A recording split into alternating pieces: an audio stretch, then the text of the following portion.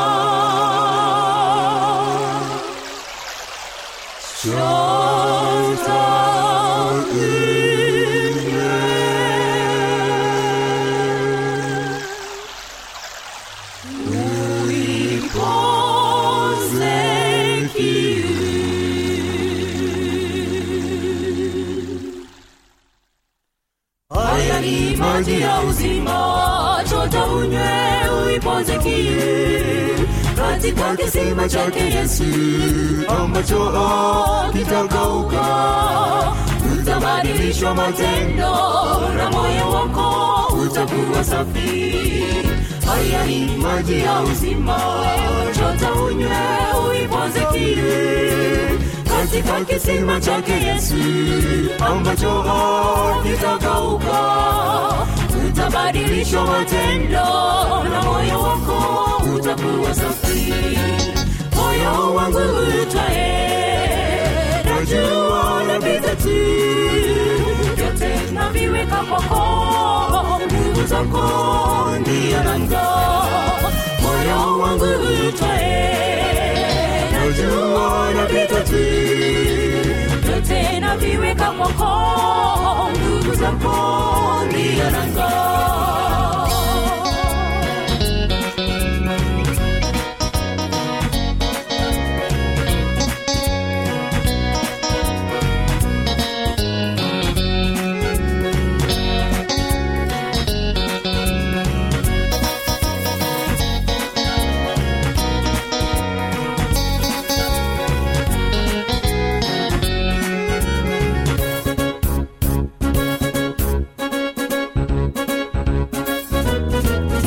Amini Yesu mwana wa Mungu, utaponywa dhidi yako.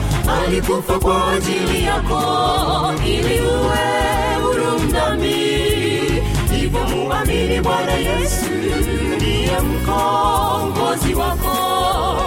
Amini Yesu mwana wa Mungu, utaponywa dhidi yako. Alikufa kwa ajili yako, ili uwe huru mdhambi. Hivyo muamini Bwana Yesu, ndiye mkombozi wako. Moyo wangu utae, najua napita tu, yote naviweka kwako, nguvu zako ndiyo nanga. Moyo wangu utae, najua napita tu, yote naviweka kwako, nguvu zako ndiyo nanga.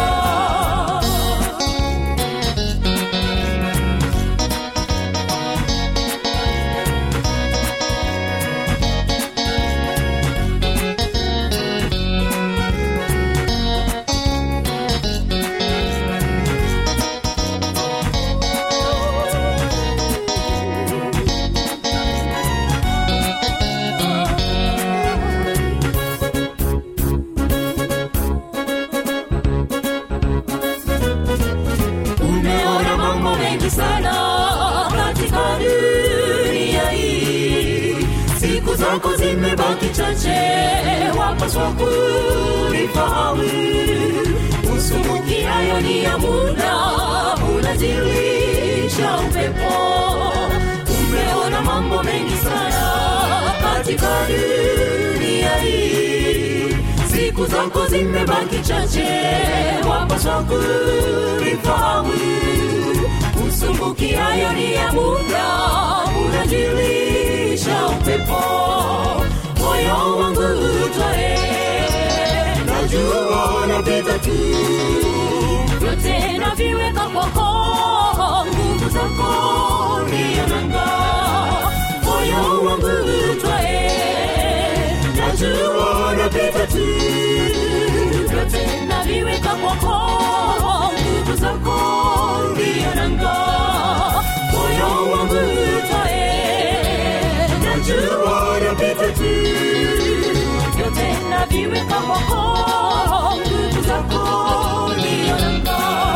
Nguvu zako ndiyo nanga, nguvu zako ndiyo nanga, nguvu zako ndiyo nanga, nguvu zako ndiyo nanga, nguvu zako ndiyo nanga, nguvu zako ndiyo nanga, nguvu zako ndiyo nanga. This is the New Life program coming to you from Adventist World Radio, the voice of hope. Get ready to listen to Lydia Acheng with the Family Life segment. Be blessed.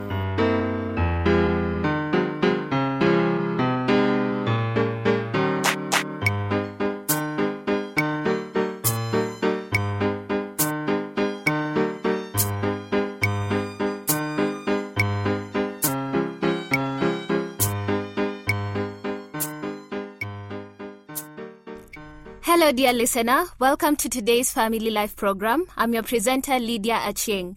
Today's topic is Love the Lord your God. Love the Lord your God with all your heart and with all your soul and with all your mind. This is the first and greatest commandment. And the second is like it. Love your neighbor as yourself. That's found in Matthew chapter 22, verse 37 to 39. That's what Jesus said is the greatest commandment there is when he was questioned by the religious leaders of his day. And Jesus' reply is no less relevant today than it was in the days when he walked this earth. We want to ask you, do you really love the Lord your God with all your heart and with all your soul and with all your mind? We're not asking if you say you do, but do you show it by how you live your life? The Bible says, do not merely listen to the word and so deceive yourselves. Do what it says. Anyone who listens to the word but does not do what it says is like a man who looks at his face in a mirror and after looking at himself goes away and immediately forgets what he looks like. But the man who looks intently into the perfect law that gives freedom and continues to do this, not forgetting what he has heard but doing it, he will be blessed in what he does. James chapter 1 verse 22 to 25. In the light of these words from the Bible, is your life showing the love you say you have for your God? Are you a Bible-hearing or listening person or a Bible-living believer? If you say you are a Bible-living believer who loves the Lord, what about the second greatest commandment that Jesus pointed out? Are you showing that you love your neighbor as yourself by how you live your life? What about how you live with your spouse? You can't get any closer of a neighbor than your spouse. Do you love the Lord so dearly that you are living out the love of Christ with your spouse? I came to realize that the teachings of 1 Corinthians 13 are more than nice idealistic suggestions. I have to apply them to how I live my life with my husband. If I don't treat my husband Steve with love, being patient with his shortcomings, being kind to him in how I speak to him, not being rude or easily angered, all I say about my love for the Lord is equal to the noise-making of a resounding gong or a clanging cymbal. The principle is that all I do for my husband is what I also am doing for the Lord, as unto the Lord. If anyone considers himself religious and yet does not keep a tight rein on his tongue, he deceives himself and his religion is worthless. Religion that God our Father accepts as pure and faultless is this: to look after orphans and widows in their distress and to keep oneself from being polluted by the world. James chapter 1, verse 26 to 27. Are you keeping yourself from being polluted by the world and their standards of how you approach your marriage partner? We say marriage partner because that's what you are when you marry. You join in partnership with God and with your spouse in addressing his or her aloneness. To participate as God's colleague in ministering to his or her needs and vice versa. But even if your spouse doesn't participate in partnering with you in this way, you still need to do your part if you are to follow the words of the Lord and love your neighbor as yourself. Read what Dr. David Ferguson says about partnering with God in marriage. He says, "My wife Teresa and I believe that God is the ultimate source for meeting all our needs. We understand our deep need for God. Nothing else, not possessions, not success, not another person can fill the God-shaped vacuum within each of us. God alone brings peace and order to the human heart. Yet God, in his unsearchable wisdom, has chosen to partner with us to remove the not good out of aloneness in our spouses. He is still the source for taking away the not good of being alone in our marriages, but he desires to enlist us as his colleagues in the process. Keep in mind that you are not your spouse's Holy Spirit. God is. And your spouse is not to be your everything either. He or she is to be God's colleague, but not his substitute. As author Lisa Turkhurst said, even a great husband makes a poor God. The main thing that has transformed my marriage is my letting God be my God. Instead of focusing on all the things my husband didn't do right or letting his approval or disapproval consume me, I learned to go to God and say, Lord, I know you love me and you love my husband. So please either change him or change my heart toward him or this issue we are facing. Sometimes he'll soften my husband, but more times than not, God will change me. Don't allow the world to handcuff you into loving your spouse as it says you should. Look to the Bible as your guidebook for how you should demonstrate your love towards your spouse. Who is wise and understanding among you? Let him show it by his good life, by deeds done in the humility that comes from wisdom. But if you harbor bitter envy and selfish ambition in your hearts, do not boast about it or deny the truth. Such wisdom does not come down from heaven, but is earthly and spiritual, of the devil. For where you have envy and selfish ambition, there you find disorder and every evil practice. But the wisdom that comes from heaven is first of all pure, then peace-loving, considerate, submissive, full of mercy and good fruit, impartial and sincere. Peacemakers who sow in peace raise a harvest of righteousness. James chapter 3, verse 13 to 18. Don't forget to hold back enough energy so you aren't too busy to be kind to each other. Keep in mind that if you're too busy to be kind, you're too busy. No activities justify being unkind to each other. Love the Lord your God and love your spouse as yourself. He wants you, your heart, your love, and for you to love those he loves. This material is provided by Marriage Missions International. Until next time, God bless you.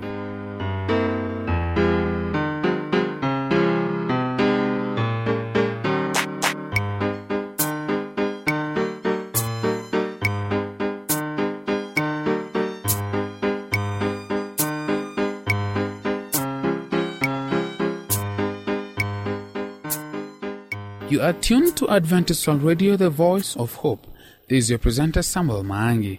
Our producer will love to have your thoughts about this program. Send them to the producer, Adventist World Radio, P.O. Box 42276, code 00100, Nairobi, Kenya. You can also drop us an email at awrnairobi@ak.adventist.org. Let us now listen to Acacia Singers with the song Pekee Sitaweza.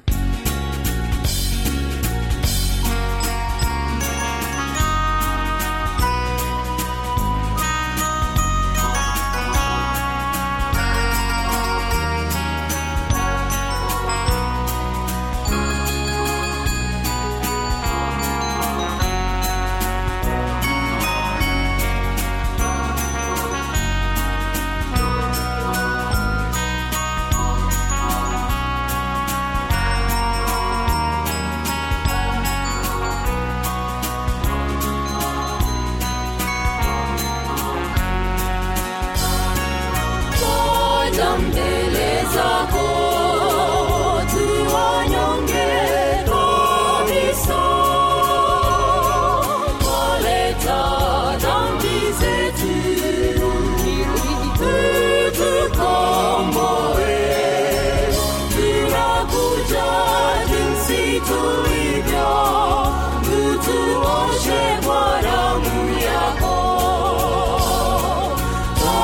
twaja mbele zako tuwanyonge kabisa,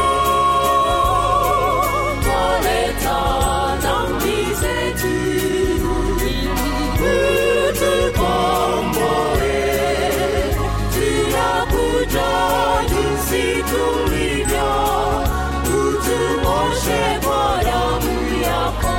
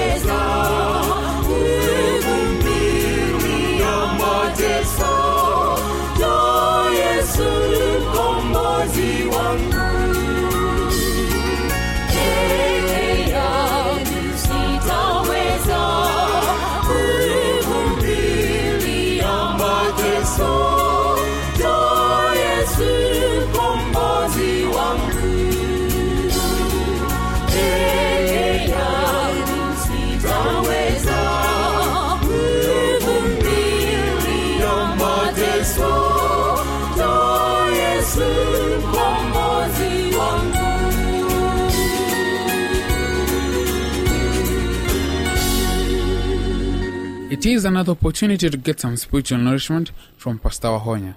Welcome, Pastor.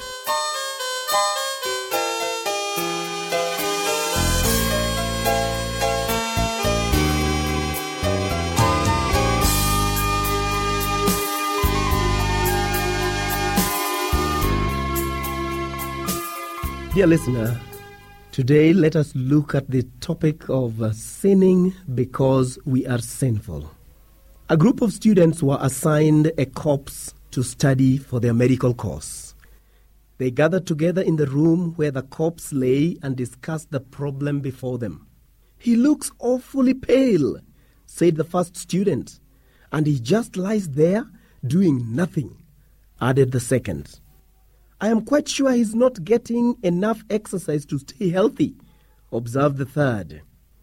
"I think our first objective should be to get him up and around to help get his circulation going," concluded the fourth. So they began trying to convince the corpse to start moving about, but the corpse just stayed on the table, cold and quiet, no matter what they said or did. Now, dear friend, this is a parable, but using this somewhat gruesome analogy, we can correctly state that a corpse lies on the table because he is dead. He is not dead because he lies on the table. Likewise, for us human beings, we sin because we are sinful. We are not sinful because we sin. Dear listener, spiritually, we are all born dead. Paul says in Ephesians 2 verse 1 that we are dead in trespasses and sins. The sinful deeds which sinful people commit are only the result of that condition, not the cause. In a book I recently read, the author stated that sin originated in self-seeking. Think about that for a minute, dear friend. Lucifer had been honored above all the angels of heaven. He was the highest of all created beings. But instead of continuing to seek after God, instead of seeking fellowship with Him, instead of seeking God's glory and honor as the highest goal, Lucifer began seeking his own glory. Sin did not begin with Lucifer stealing apples of the tree of life. It began with self-seeking and glorifying the creature instead of the Creator. Dear listener, it is a law of the universe that it is impossible to seek God's glory and our own glory at the same time. The Bible clearly tells us to fear God and give glory to Him. The work of the gospel, dear friend, has no room for the glory of man. Justification by faith, says one author, is the work of God in laying the glory of man in the dust and doing for man that which is not in his power to do for himself. Worshipping ourselves instead of God is the cause of all the sins that follow.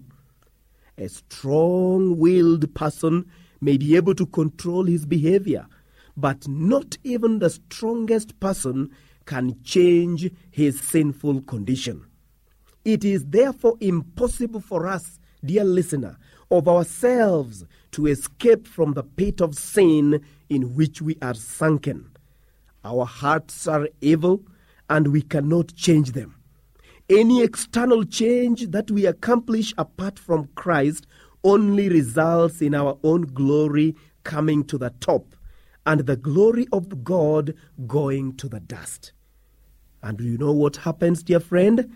We end up further than ever from the life in Christ that is offered through relationship and fellowship with Him. Yes, a corpse can be washed and groomed and dressed in the finest clothes. It may not be guilty of doing even one wrong thing. It can even be taken to church, but it is still a corpse. Therefore, dear friend, only new life from within, given by God, can bring about the change from death to life, from sin to righteousness. That new life is received through a relationship with Christ. The Bible tells us in Romans 8 verse 2 that the law of the Spirit of life in Christ Jesus has made me free from the law of sin and death. Why don't you, dear friend, give your life to Christ now and experience this change?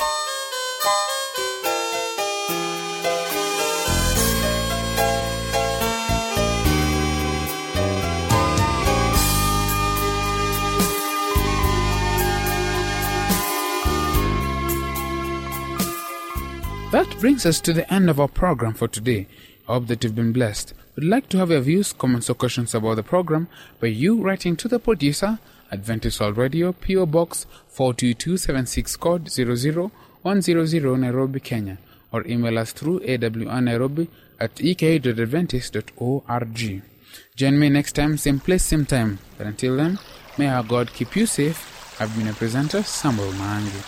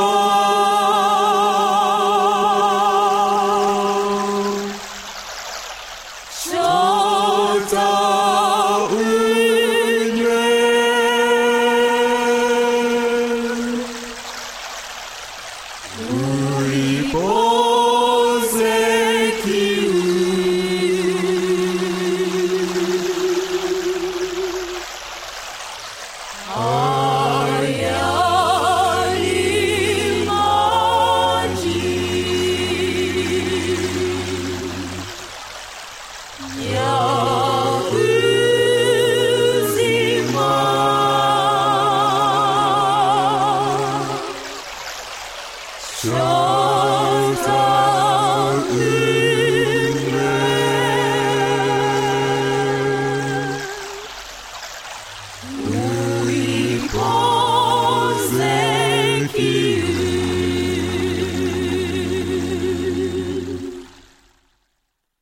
Haya ni maji ya uzima, chota unywe uipoze kiu. Katika kisima chake Yesu ambacho kitakauka, utabadilishwa matendo na moyo wako utakuwa safi.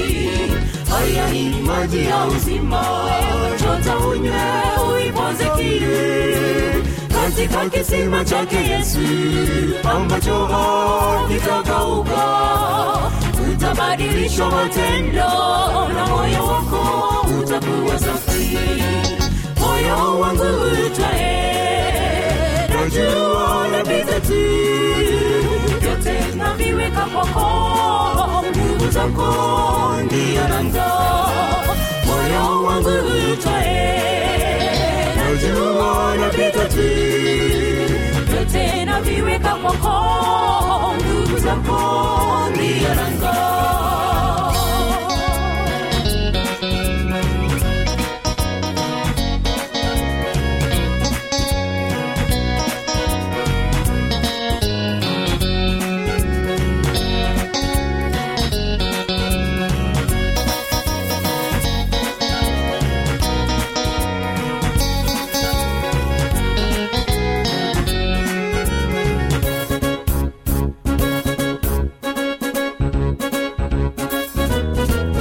Amini Yesu mwana wa Mungu, utaponywa dhidi yako. Alikufa kwa ajili yako, ili uwe huru mdhambi. Hivyo muamini Bwana Yesu, ndiye mkombozi wako. Amini Yesu mwana wa Mungu, utaponywa dhidi yako.